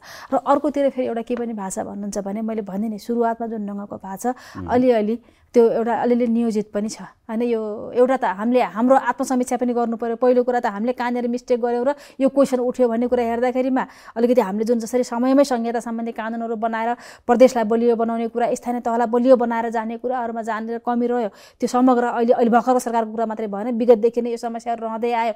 त्यस कारणले एउटा समस्या पैदा गर्यो। अर्को कुरा, यसमा घिउमा के अरे आगोमा घिउ थप्ने भनिन्छ नि, आगोमा घिउ थप्ने कुरा चाहिँ फेरि यो व्यवस्था ठिक नलाग्ने, व्यवस्था सबैलाई मन परेको छैन नि त यो अहिलेको व्यवस्था। को रहेछ यिनीहरू घिउमा आगोमा घिउ हाल्ने भन्ने त्यो जान्ने अधिकार नागरिकलाई छ। तपाईँ सरकारको प्रवक्ता हुनुहुन्छ, तपाईँले ती केहीलाई मन परेको छैन भन्दै हुनुहुन्थ्यो नि, को हुन् ती? यो प्रवृत्ति नै हामी देखिरहेका छौँ त। अहिले आउँदाखेरिमा यो सबै ठिक भएन होइन, व्यवस्थाप्रति मान्छेको अनास्था छ, राष्ट्रप्रति अनास्था भयो, त्यसकारण अर्को शक्ति चाहियो भनेर विभिन्न अभिनन्दन भइरहेका छन् त। लोकतन्त्र गणतन्त्र कसरी स्थापना भयो त? एउटा लडाइँ र झडपबाट भएन र। अनि लडाइँको झडपको एउटा पक्षले, लडाइँ र झडपको अर्को पक्षले होइन, त्यसले त कसरी मन परायो त नि? त्यो यो व्यवस्था जोगाउनु पर्छ, यो संविधान हुनुहुन्न, अर्को त्यो पहिलाकै संविधान ठिक छ भनेर जो लड्यो त्यसको पक्षबाट उसलाई कसरी मन पराएको थियो त? प्रश्नको अर्को पाटोमा जाउँ। बालकुमारीमा बेरोजगार युवाहरू प्रदर्शनमा उत्रिए, त्यहाँ 2 जना युवाहरूको मृत्यु भयो। त्यो प्रकरणका बारेमा बोल्दै प्रधानमन्त्रीले मसँग प्रमाण त छैन, तर यो व्यवस्था विरोधी षड्यन्त्र भएको गुन्जायस मलाई भइराखेको छ भन्नुभयो। त्यो पनि उनीहरूले गरेका हुन् जसलाई त्यो उनीहरूले गरेको भन्दा पनि त्यो घटनाको प्रकृतिको एनालाइसिस गरेर उहाँले भन्नुभयो होइन। त्यो जे घटना भयो त्यो दुःखद भयो, त्यो आफ्नो ठाउँमा छँदैछ। त्यहाँ कस्तो भयो भन्नुहुन्छ भने, मन्त्रीको गाडीमा आगो लागेपछि त्यो घटना कसरी भयो उहाँले षड्यन्त्र कसरी गुन्जायस आयो? होइन, उहाँले त्यति मैले भन्दैछु। उहाँ बाहिर रिपोर्टिङ के भयो भन्नुहुन्छ भने, मन्त्रीको गाडीमा आगो लाग्यो, त्यसपछि बन्दुक गोली चल्यो भन्ने आयो नि त। तर घटनाको यथार्थ बुझ्दाखेरि त्यस्तो थिएन। गोली चलेपछि मन्त्रीको गाडीमा आगो लागेको छ भन्ने कुरा जब रिपोर्ट आयो, त्यो रिपोर्ट आएपछि यहाँनिर केही छ जस्तो अहिले त अनुसन्धान भइरहेको छ, अनुसन्धान भइरहेको विषयमा अरू धेरै थप कुरा बोल्न पर्ने कुरा त्यस्तो कुरा भएन, तर प्रधानमन्त्रीलाई केही त्यसले केही छनक भाव हुनसक्छ, तर यसको फेरि एक्चुअल कुरा के हो भन्ने कुरा त यसका बारेमा कान्तिपुर टेलिभिजनले प्रशस्त रिपोर्टिङ गरेको छ, यो रेकर्डमा छँदैछ, पब्लिक रेकर्डमा। अर्को घटनामा जब प्रधानमन्त्रीले आफ्नै पुत्रीको नाम कुनै एउटा प्रकरणमा नाम जोडिएर आयो, त्यहाँ पनि उहाँले भन्दिनु भयो कि व्यवस्था विरोधी षड्यन्त्रहरू भइराखेको छ। मलाई एउटा कुरा बताइदिनुहोस्, क्याबिनेटको बैठकमा यो व्यवस्था विरुद्ध षड्यन्त्र कसले गरिराखेको छ भन्ने बारेमा तपाईँहरूलाई ब्रिफिङ गर्नुहुन्छ कि गर्नुहुन्न? होइन, छलफल त विविध हुने भए, किन क्याबिनेटमा अब त्यो षड्यन्त्र कसले गरिराखेको छ भन्ने बारेमा भन्नुहुन्छ कि होइन, यो त अन्डर स्टडी जस्तो लाग्छ क्या मलाई। यो कुरामा त अब बाहिर जसलाई यो परिवर्तन मन पर्दैन उसैले गरिरहेको छ नि। परिवर्तन मन नपर्ने प्रवृत्ति नै हो होइन। अहिले व्यक्ति पात्र ठोस गर्ने प्रधानमन्त्रीले तपाईहरुसँग यो कुरामा याद गर्नु, यिनीहरूले षड्यन्त्र गरिराखेका छन् त्यसरी ठोस र मूर्त भन्नु भनेपछि भाषणमा पब्लिक सार्वजनिक रूपमा उहाँको अभिव्यक्तिमा त्यो भनेको चाहिँ कुनै पनि कुरालाई ढाकछोप गर्नका लागि केही व्यक्ति केही पक्षलाई उन्मुक्ति दिनका लागि उहाँले त्यो तर्कका लागि तर्कको रूपमा अगाडि सार्ने गर्नुभएको छ भनेर बुझियो। त्यसो होइन कि तपाईँ हामीले घटनाक्रमले पनि के पुष्टि गरिरहेको छ भन्नुहुन्छ भने अहिले आउँदाखेरिमा जसरी एउटा व्यवस्थाका विरुद्धमा यो व्यवस्थै ठिक छैन भन्ने ढङ्गले जुन भाव सिर्जना गरिएको छ त्यसलाई त प्रष्ट बुझ्ने कुरा भयो कि। काहीँ नागरिक अभिनन्दन भनेर मान्छे हिँडेका छन्, काहीँ अरू केही भनेर हिँडेका छन्, काहीँ यो होइन अहिलेको यो कुरा ठिक छैन भनेका छन्, पूर्व राजालाई अभिनन्दन गर्दै मान्छेले हिँडालेका छन्, यो सबै देखि त रहेका छौँ हामीले। अनि त्यसकारण मैले भन्दैछु, त्यसकारण प्रधानमन्त्रीले जुन तपाईँले राज्य व्यवस्था समितिमा उहाँले बोलेको कुरा जे गर्नुभयो होइन, यो कस्तो हो भन्दा एउटा उहाँले बोलेको सेन्टेन्सलाई लिएर हामीले जसरी व्याख्या गर्छौँ नि, त्यो भन्दा त्यसको अगाडि के भन्नुभएको थियो पछाडि के भन्नु त्यो पनि हेरिदिनु पर्ने हो के होइन। होइन तपाईँले सोध्नु भएको छ, तर अब उहाँले भनेको कुरा के थियो भन्नुहुन्छ भने एउटा कम्पनीमा तपाईँ एनसेलकै विषयमा कुरा गर्नुभयो हो। त्यो समितिको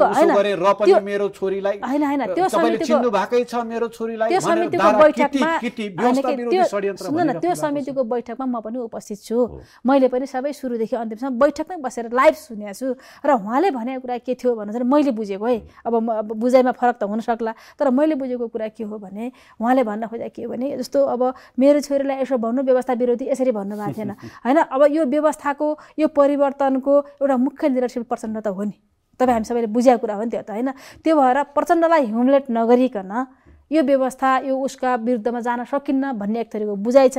त्यसकारण प्रचण्डलाई ह्युमिलेट गर्ने विभिन्न उपायहरू खोज्ने मध्ये यो पनि एउटा उपाय हो भन्ने अर्थमा त्यो सेन्समा उहाँले भन्नुभएको थियो कि मेरो छोरीलाई भन्यो यो व्यवस्था विरोधी कुरा हो यसरी त भन्नुभएको थिएन। त्यसकारणले गर्दा यसलाई यो बुझाइमा पनि फरक पर्छ होला। म लाइभ बुझिरहेको भएर यो कुरा भनेको। अरू कुरा पनि जस्तो तपाईँले विभिन्न अभिनन्दनको लस्करको कुरा गर्नुभयो, अर्को एउटा लस्कर मैले के पनि देखेँ भने हुन त यहाँले पनि देख्नु भएको छ, बितेको एक वर्षमा 71,000 नेपालीहरू स्थायी बसोबासका लागि विदेश गएछन्।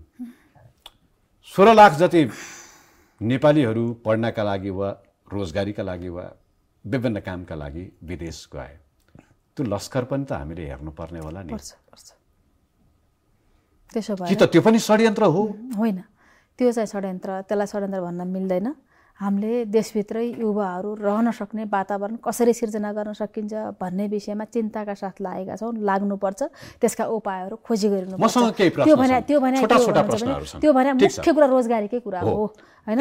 रोजगारी छोटा प्रश्नहरू छन् मन्त्रीज्यू।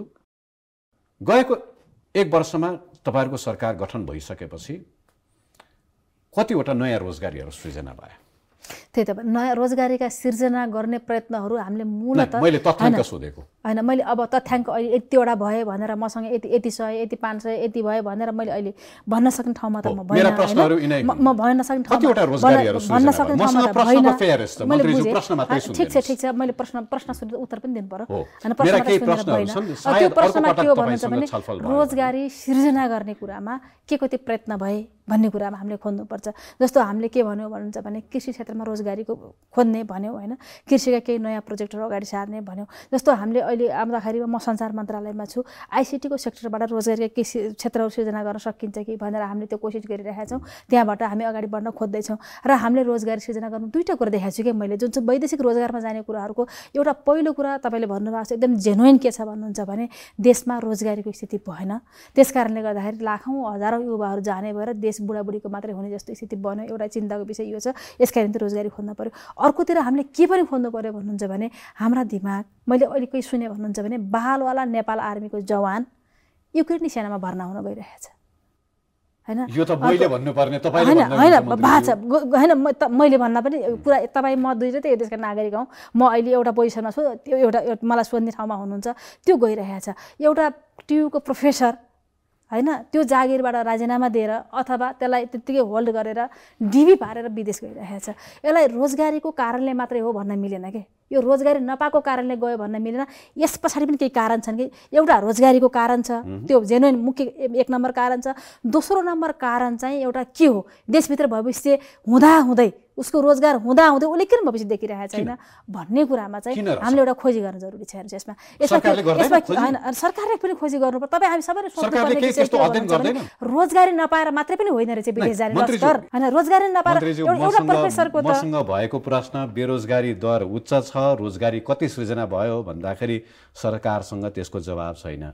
लस्करका लस्कर युवाहरू किन विदेश गइरहेका छन् भन्दाखेरि त्यसको जवाब पनि छैन। अध्ययन भएको छ त भन्दाखेरि अध्ययन पनि भएको छैन, जरुरी छ किन नहुने। तपाईँ हामी त सबै अब हैन यही विषयमा रोजगारकै किन विदेश गए भनेर अध्ययन गरेर त्यसको डाटा रेकर्ड निकाल्ने काम नभए पनि हामी सबैले के देखिरहेका छौँ भन्नुहुन्छ भने कति सङ्ख्यामा विदेशमा गए, उनलाई कसरी रोक्न सकिन्छ, यसको कारण के हो भने त खोजी गर्नु पर्यो नि त। यो चाहिँ यस्तो रहस्य भयो जुन सरकारले पत्ता लगाउन सकेन भनेर बुझौँ। पत्ता लगाउन सके त्यसरी पनि बुझ्न हुन्न, त्यति धेरै निराश पनि हामी नबनौँ। मेरो शुभकामना नै त्यही हो, सरकारले त्यस्ता केही आशा दिलाउने सक्ने केही कार्यक्रमहरू सरकारले अघि सारोस्। यो वर्ष भएन ठिकै छ, तयारी गर्नु भएको होला, अर्को वर्षमा त्यस्ता कार्यक्रम त्यस्ता योजनाहरू आउन् भन्ने हाम्रो कामना नै हो। अर्को एउटा प्रसङ्ग पछिल्लो समय अलिकति चर्चामा पनि छ, संक्रमणकालीन न्याय सम्बन्धी विषय।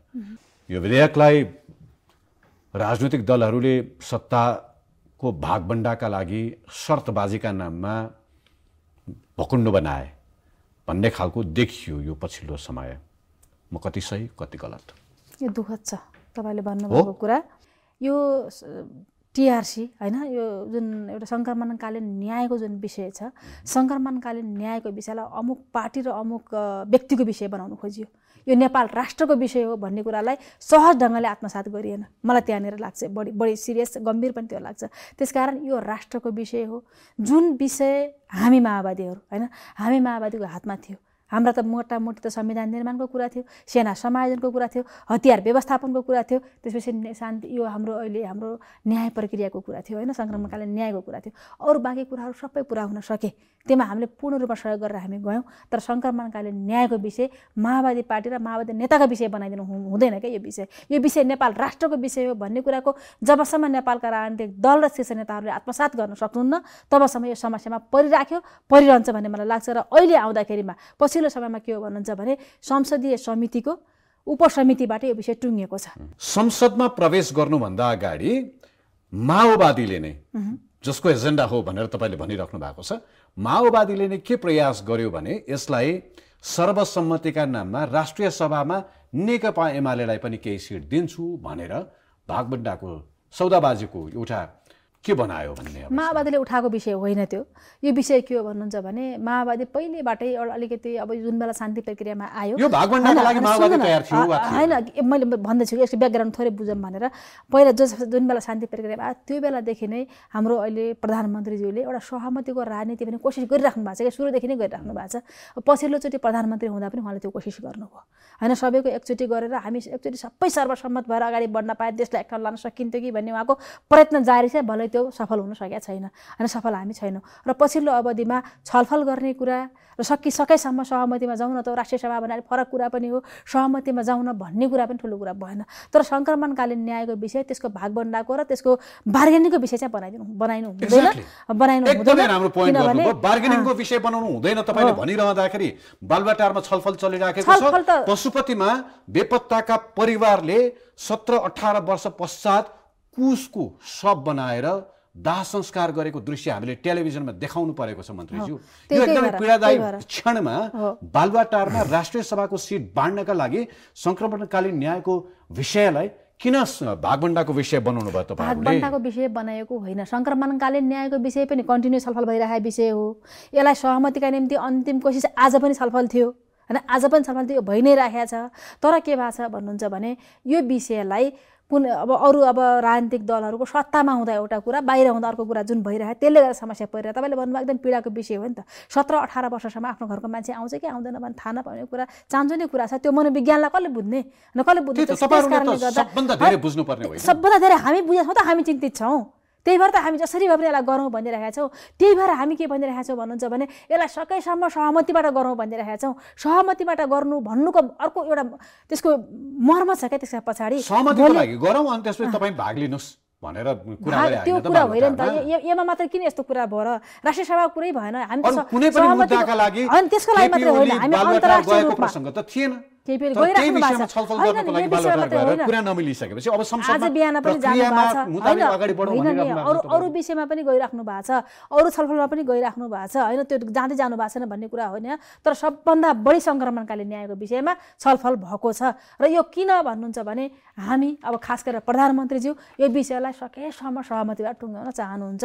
सत्यको निरूपण हुन पनि नसक्ने जुन स्थिति बनिएको छ त्यो स्थितिको हामी अन्त्य चाहन्छौँ। हामी त चाहँदै नै भयौँ त्यो पक्ष पनि भएको हुनाले। तर फेरि यो हाम्रो मात्रै विषय होइन, यो नेपाल राष्ट्रको विषय हो र अहिले त अन्तर्राष्ट्रिय विषय पनि भइसक्यो। संयुक्त राष्ट्रसङ्घको महासचिव आएर त्यो विषय बोल्नुपर्ने, अरू आएर त्यो विषय बोल्नुपर्ने जुन स्थिति बनिरहेको छ, त्यसकारण यसको सबैको सहयोग लिएर यसलाई टुङ्ग्याउनु पर्छ भनेर लागेको कुरा हो। यहाँहरूले यो सहमति भनेको सुन्दाखेरि चाहिँ कस्तो लाग्ने रहेछ भने नेपालमा त सत्ता पक्ष र प्रतिपक्ष भन्ने नै छैन, सबै सत्ता पक्ष हुन्। देख्नका लागि प्रतिपक्ष, भाग खोज्नको लागि सबैजना तयार नै छन्। साँच्चै भनिदिनुहोस् त, प्रतिपक्ष छ यो देशमा? यो सत्ता पक्ष र प्रतिपक्ष बीच भिन्नता के छ? प्रतिपक्ष त अब छैन कसरी भन्ने, प्रमुख प्रतिपक्ष भनेर संसदमै बसिरहेको छ होइन, छैन भन्ने कुरै भएन। तर मलाई के लाग्छ भन्नुहुन्छ भने यस्ता विषयहरूमा कहीँ यस्ता राष्ट्रिय इस्युका महत्त्वका विषयहरू हुन्छन्, त्यस्ता विषयमा सत्ता पक्ष प्रतिपक्ष हुन जरुरी पनि छैन जस्तो लाग्छ, नहुनु पर्ने हो होइन। तर फेरि खास विषयमा सत्ता पक्ष प्रतिपक्ष चाहियो सरकारलाई निगरानी गर्न, सरकारले गरेका गलत कामहरूलाई एउटा रचनात्मक रूपमा आलोचना गरेर सहयोग गर्न, यिनी कुरामा प्रतिपक्ष जरुरी हुन्छ। राष्ट्रिय राजनीति सरकारका पर्फर्मेन्सबारे अरू पनि थुप्रै प्रश्नहरू छन्, तर त्यसो भनिरहँदाखेरि यहाँको आफ्नै मन्त्रालयको कुरा नगरिरहन सकिन्न। तपाईँको आफ्नै मन्त्रालय पनि बेला बेलामा चर्चामा आउँछ। पछिल्लो समय एउटा विषयलाई लिएर खुब चर्चामा आउनुभयो यहाँहरू, जस्तो नेपाल दूरसञ्चार प्राधिकरणका अध्यक्षलाई हटाउनु पर्ने विषयमा के बाध्यता आइलाग्यो भन्ने जस्तो प्रश्नहरू आउँदैनन्? हामीले हटाएकै होइन त, अनि त्यो प्रश्न किन आउनु र होइन? उहाँले स्वेच्छाले राजीनामा दिएको देखिए पनि आन्तरिक रूपमा तपाईँको सिधा दबाब थियो? त्यो त उहाँलाई नै सोद्धा हुन्छ। मैले उहाँलाई नै, हाम्रो जुन अध्यक्ष हुनुहुन्थ्यो, मैले कहिले पनि भेटेर राजीनामाको कुरा उहाँसँग गरेको छैन, अरू कुरा गरेको छैन। यो बिचमा आउँदाखेरि जुन समस्याहरू भए, मन्त्रालयले जे जति कामहरू गर्यो ती कामहरूमा केही समस्याहरू देखिएका थिए, स्वाभाविक हो। त्यो सिरियस कुरा चलिरहेको बेलामा, त्यो विवाद प्रसङ्ग सतहमा आइरहेको बेलामा कुनै एउटा जिम्मेवार व्यक्तिले राजीनामा दिँदैमा त्यसलाई स्वीकृत गर्नुपर्ने स्थिति हो न? राजीनामा स्वीकृत गर्ने त परिस्थिति भन्दा पनि उहाँले जुन राजीनामा दिनुभयो, राजीनामा दिँदाखेरि जे भन्नुभयो होइन, त्यो हिसाबले हामीले राजीनामा स्वीकृत गऱ्यौँ। त्यो परिस्थिति थियो थिएन भन्ने कुरा भोलिको व्यवहार देखाउला, त्यो एउटा कुरा भयो होइन। तर जहाँसम्म तपाईँले दबावका कुरा जे भन्नुभयो नि, दबाव कहीँ कतैबाट भएको छ त स्वयं उहाँलाई पनि भन्न सकिन्छ। उहाँले बाहिर बोली पनि सक्नु भएको छ क्या जस्तो लाग्छ मलाई सार्वजनिक रूपमा पनि। त्यस कारणले दबावको कुरा भएन। अब जहाँसम्म के हो त भन्नुहुन्छ भने जहाँ उन्मुक्ति र मुक्तिका जे कुराहरू छन् होइन, त्यो कुरा हुँदैन। हामीले यदि गल्ती गरिरहेको छौँ भने अहिले म मन्त्रीको पदमा छु र मैले गल्ती गरिरहेको छु भने भोलि म मन्त्रीको पदमा नहुँदैमा मैले त्यो सजायको भागीदारमा बन्दिनँ भन्ने कुरा हुँदैन। म बन्नु पनि पर्छ, बन्छु पनि। यो एनसेल प्रकरण छानबिन गर्नको लागि बनेको समितिको म्याद थपिएको पुस तेस्रो माघ 15 गतेसम्म, माघ 15 गते, पुस 24 गतेसम्म उसको म्याद थियो होइन, माघ 15 सम्म थप गरिएको। हजुर, सरकारलाई त अलि कठिन भएको जस्तो देखियो। एनसेल प्रकरणमा सेयर खरिद बिक्री प्रक्रिया अपारदर्शी थियो भनेर पुष्टि गर्नका लागि। त्यो त अब रिपोर्ट आओस्, त्यो रिपोर्टले बताउने कुरा भयो। अहिले मैले बताउन सक्ने कुरा पनि भएन। हामीले त्यो तीनटै विषय राखेर तपाईँले भन्नुभयो सेयर खरिद बिक्रीमा के भएको, वैदेशिक लगानीको स्थिति के र भविष्यमा गर्नुपर्ने काम के, हामीले दिनुपर्ने ध्यान कहाँनिर, त्यसपछि यो सबै समग्र यो खरिद बिक्री प्रक्रियामा हाम्रा नियम कानुनका परिपालना भएका छन् कि छैनन्, यो 3-4वटा विषयमा छानबिन समिति अध्ययन गर्न र छानबिन गर्नलाई बनाइएको छ। उहाँहरूले गरिराख्नु भएको छ। इन टाइममै हामी दिन्छौँ भन्नुभएको छ। यो माघ 15 भित्रमा हामी जसरी पनि बुझाउँछौँ भनेर भन्नुभएको छ प्रतिवेदन। त्यो प्रतिवेदन बुझाइसकेपछि नै यस विषयमा अलिक चर्चा छलफल गर्दा राम्रो होला। अहिले फेरि अब के गर्न सक्नु होला र के गर्न नसक्नु होला भन्ने कुरा त्यति छलफल गर्ने विषय हो जस्तो मलाई लागेको छैन। यसमा हाम्रो आग्रह पूर्वाग्रह यो हुनुपर्छ त्यो हुनुपर्छ भन्ने कुरा छैन। छानबिन र तथ्यबाट अध्ययनबाट जे निस्केला हामी त्यसैमा अगाडि बढ्छौँ। तपाईँ आफू सञ्चार मन्त्री हुनुहुन्छ, सामाजिक सञ्जाल सञ्चालन कसरी गर्ने भन्ने विषयमा कानुनको निर्माणको तयारी छ, तर त्यो सरसर्ती हेर्दाखेरि कतै सरकार नियन्त्रणमुखी बाटोमा त छैन भन्ने प्रश्न एउटा उब्जिन्छ। योभन्दा अगाडि टिकटकलाई यहाँहरूले निषेध गर्नुभयो, प्रतिबन्ध गर्नुभयो, एउटा विषय थियो। अर्को सामाजिक सञ्जाल दुरुपयोग गर्ने प्रसङ्ग आइरहँदाखेरि 25 लाखसम्म जरिवानाको कुरा, अनि सामाजिक सञ्जाल प्लाटफर्मलाई नै कम्पनीलाई नै निषेध गर्ने कुरा, बन्द गर्न सकिनेसम्मको प्रावधान त्यो विधेयकमा देखिन्छ। यो सबै कुरा हेर्दाखेरि कतै सरकार नियन्त्रणमुखी बाटोमा त छैन, कतै वाक तथा अभिव्यक्ति स्वतन्त्रतामाथि यो सरकारले प्रहार गर्न खोजिरहेको त होइन भन्ने प्रश्नहरू आम जनमानसमा यसका जानकारहरूले पनि उठाइरहेका छन्। त्यो विषयमा तपाईँको टेक के हो? यसमा मेरो के हो भन्नुहुन्छ भने हामी यो जुन सामाजिक सञ्जाल सञ्चालन अथवा प्रयोग सम्बन्धी अब कानुन चाहिन्छ भन्ने कुरामा चाहिँ हामी पहिलेदेखि नै सचेत थियौँ। त्यो नेपालमा थिएन, कानुन पनि थिएन, हामी यत्तिकै चलिरहेका थियौँ होइन। चाहिन्छ भन्ने कुरा भयो र यो चाहिन्छ भनिरहँदाखेरिमा तपाईँले भन्नुभयो जस्तो कतै अभिव्यक्तिको स्वतन्त्रतामाथि अङ्कुश लागेको त्यो छनक हुनु हुँदैन, लाग्नु हुँदैन। किनभने अभिव्यक्तिको स्वतन्त्रताको निम्ति धेरै लडेर हामीले प्राप्त गरेको अधिकारको कुरा हो यो भन्ने कुरामा हामी अत्यन्तै सचेत छौँ र हामीले यसलाई 3टा विषयमा बाँडेका छौँ। पहिलो कुरा के हो भन्नुहुन्छ भने सामाजिक सञ्जाल प्रयोगकर्ता निर्माणकर्ता सबभन्दा पहिलो राम्रो दायित्व भने स्वनियमन नै हो होइन। अब हाम्रा कतिपय हाम्रा संस्कार संस्कृतिहरू छन्, हाम्रा पारिवारिक सम्बन्धहरू छन्, हाम्रा अरू कुराहरू पनि छन्। ती सबै कुराहरूलाई ध्यान दिएर स्वनियमन गर्ने कुरा नै मुख्य कुरा हो। का कुरा छोडेर किन नियमन र व्यवस्थापन पहिलो कुरा भयो। यहाँहरू आफैलाई थाहा छ, यहाँहरू सशस्त्र जनयुद्ध कालमा यहाँहरूमाथि निषेध गरियो। यहाँहरूले त रेडियो टेलिभिजनमा बोल्न पाउनुहुन्थेन, त्यतिखेर आफ्नै डोकोमा तपाईँहरू रेडियो बोकेर हिँड्नुभयो। तपाईँहरू जतिकोले जान्नुपर्ने विषय तपाईँहरूलाई सिकाउनु पर्ने स्थिति मैले भन्दैछु। म यसको स्टेप भयो नि त। पहिलो कुरा स्वनियमनकै कुराहरू भयो, व्यवस्थापनकै कुराहरू भयो होइन। त्यो भएन भने के गर्नु पर्यो भन्नुहुन्छ भने एउटा सबैलाई अवेरनेस गर्नु पर्यो होइन। प्रयोगकर्तालाई पनि सञ्चालनकर्तालाई सबैलाई हामीले डिजिटल शिक्षाका थुप्रै कुराहरू गरिरहेका छौँ नि त। त्योबाट हामीले अवेर गर्नु पर्यो, के गर्न हुन्छ के गर्न हुन्न आदि रीति भन्नु पर्यो। जो कुरा हामीले निर्देशिकामा बोलेका छौँ, निर्देशिका पास पनि भइसकेका छ। त्यसपछि आउँदाखेरिमा त्यसपछि दुईटै कुराबाट भएन भने के गर्ने भन्दा राज्य के गर्ने त? बन्द गर्ने होइन, नियमन गर्ने के। नियमनमा सुन्नु न, नियमनमा के हुने भयो भन्नुहुन्छ भने अन्तिम कुरा बन्द भयो कि सुरुवातको कुरा त बन्द हुँदैन नि त नियमनमा। हामीले टिकटकै बन्द गर्दा पनि त गृहमा बोलाएर अन्यत्र बोलाएर तपाईँहरू यसरी जानुहोस् भनेका थियौँ त। उहाँहरू जान सक्नु भएन, जानु भएन। त्यो नगइसकेपछि सरकारले के तत्काललाई भनेर भन्यो, तत्काललाई यसमा रोक लगाउने भनेर होइन।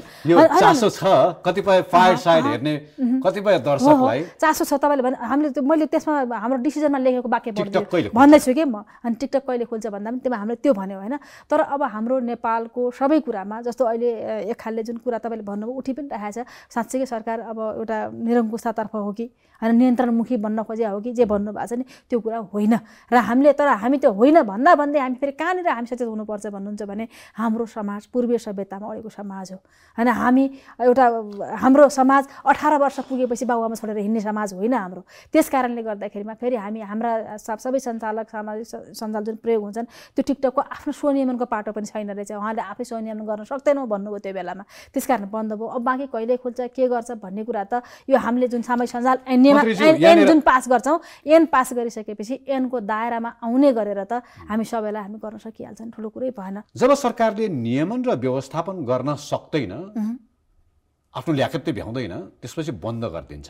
त्यसो होइन, नियमन र के अरे व्यवस्थापन गर्दा पनि नमानेपछि बन्द हुन्छ भन्नु पर्यो के।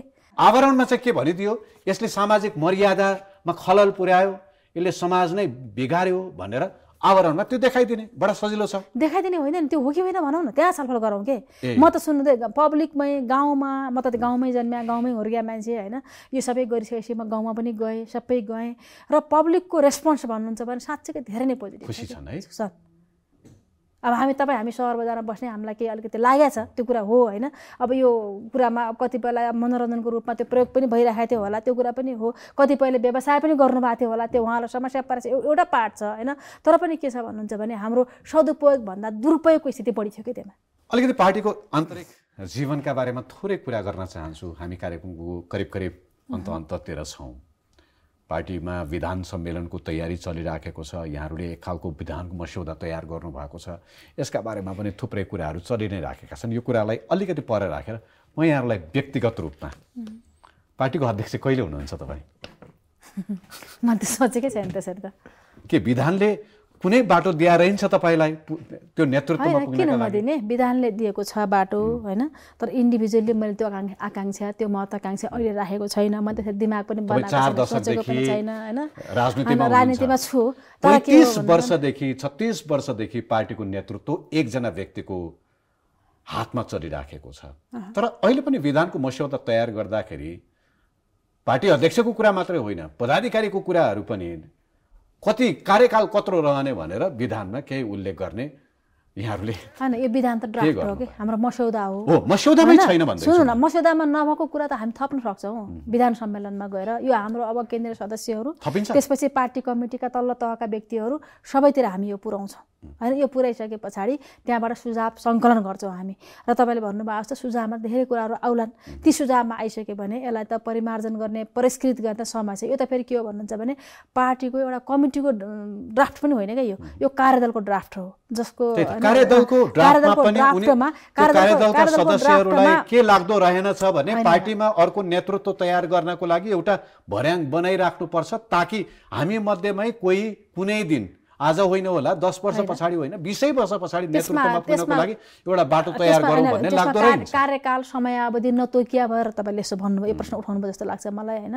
अब समयावधिको कुराहरू, कार्यकालका कुराहरू हाम्रो व्यापक हाम्रो पार्टीभित्र एउटा एक तहका नेताहरूको बिच छलफल चर्चा भइरहेछ। हामी कहाँनिर हामी चिन्तित छौँ भन्नुहुन्छ भने हाम्रो यो 8औं महाधिवेशनको कुरा उठ्यो, हामीले इन्ट्री खोल्यौँ होइन। पार्टीलाई पनि हामी त समावेशी बनाउने भन्यो नि त होइन। पार्टीमा संविधानमा भएका कलस्टर जति सबैलाई ल्याएर पार्टीमा हाल्ने, अनि त्यो पनि फेरि 35% त हाम्रो युवाहरूलाई ल्याउने, 40 वर्ष मुनिकालाई ल्याउने भनिसकेपछि अनि हाम्रो ढोका खोल्यौँ। अनि त्यसको एक्जिट खै भन्यो होइन। जस्तो अब इन्ट्री मात्रै गरेर एक्जिट भएन भने त बेलुन हुने हो नि त होइन। त्यस कारणले गर्दाखेरि एक्जिट पनि चाहिन्छ भन्ने कुराको राम्रो छलफल भएको छ। त्यो कुरा एकदम जायज पनि छ र भेन्टिलेट चाहिन्छ। तपाईहरु केन्द्रीय समितिको संख्या पनि 400-500 पुर्याइदिनुहुन्छ। यसो हेर्दाखेरि पार्टीको केन्द्रीय समिति चाहिँ ठुलो बन्दै जाने, पार्टीको कार्यकर्ताको संख्या चाहिँ सानो बन्दै जाने, आखिरमा पार्टी चाहिँ नेताको पार्टी अनि भोट हाल्न खसाल्ने वा त्यसका लागि आह्वान गर्ने कार्यकर्तै नहुने पार्टी होला जस्तो लाग्दैन त्यसलाई हामी करेक्सन गर्दैछौँ अहिले। त्यो भएर विधानमा 151 भनेर अहिले आएको छ, त्यसमा पनि घटाउनु पर्छ कि भन्ने पनि छलफल चल्दैछ हैन। अब केन्द्रीय समिति 151 भन्दा माथि नजाने, बरु हामी एउटा छलफल गर्दैछौँ। या त पार्टीमा त्यो खालको मूल्याङ्कन विधि र सिस्टम भएर जानु पर्यो र सबैजनाले सर्वसम्मतमा मान्न पर्यो, भएन भने निर्वाचनमा पार्टीले लैजानुपर्छ। बरु निर्वाचन लडेरै भए पनि पार्टीमा केन्द्रीय समिति पनि सानो बनाउने, त्यो अनुकूलको प्रदेश कमिटी, त्यो अनुकूलको जिल्ला, तल स्थानीय कमिटी बनाएर तपाईले भन्नुभएको एकदमै राम्रो छ। यसलाई हामीले धेरै गम्भीरतापूर्वक छलफल गरेका छौँ र अब एक स्तरका मान्छेहरू गाउँमा गएर नबस्ने हो भने पार्टी जसरी एउटा विघटनको प्रक्रियामा जाँदैछ भनेर हामीले त महाधिवेशनमा निष्कर्ष निकाल्यौँ नि त। अहिले आउँदा जुन अभियान सञ्चालन गरेर हामी आयौँ, एउटा अभियानको पोजिटिभ निष्कर्ष पनि के छ भन्नुहुन्छ भने एक स्तरका नेताहरू जो हामीले भनेका छौँ, तपाईँले भन्नुहुन्छ नेताको पार्टी हुने भयो, नेता जनता हुन जानुपर्छ भन्ने कुरा पनि एउटा राम्रो छलफल अहिलेको स्थायी कमिटीको बैठकमा पनि भएको छ। हिजो मात्रै बैठक सम्पन्न भयो। यहाँहरूले त पार्टीको रूपान्तरण अभियान भनेर पनि चलाउनु भयो, पार्टी रूपान्तरित भयो कि होइन यस्तो भयो। जस्तो अब हिजो अध्यक्ष पनि बोल्नु भएको छ र हामीले पनि एउटा के महसुस गऱ्यौँ, सबै प्रदेशका इन्चार्जले रिपोर्टिङ गर्दाखेरि भने अहिले आउँदाखेरिमा पार्टी एक खालले भन्ने हो भने 8औं महाधिवेशनमा हाम्रो अध्यक्षले बोलेको कुरा के हो भने हामी मान्छे छौँ पार्टी छैन भनेर बोल्नु भएको थियो कि एउटा त्यो ल्याङ्ग्वेज मलाई एकदमै त्यो गर्छ होइन।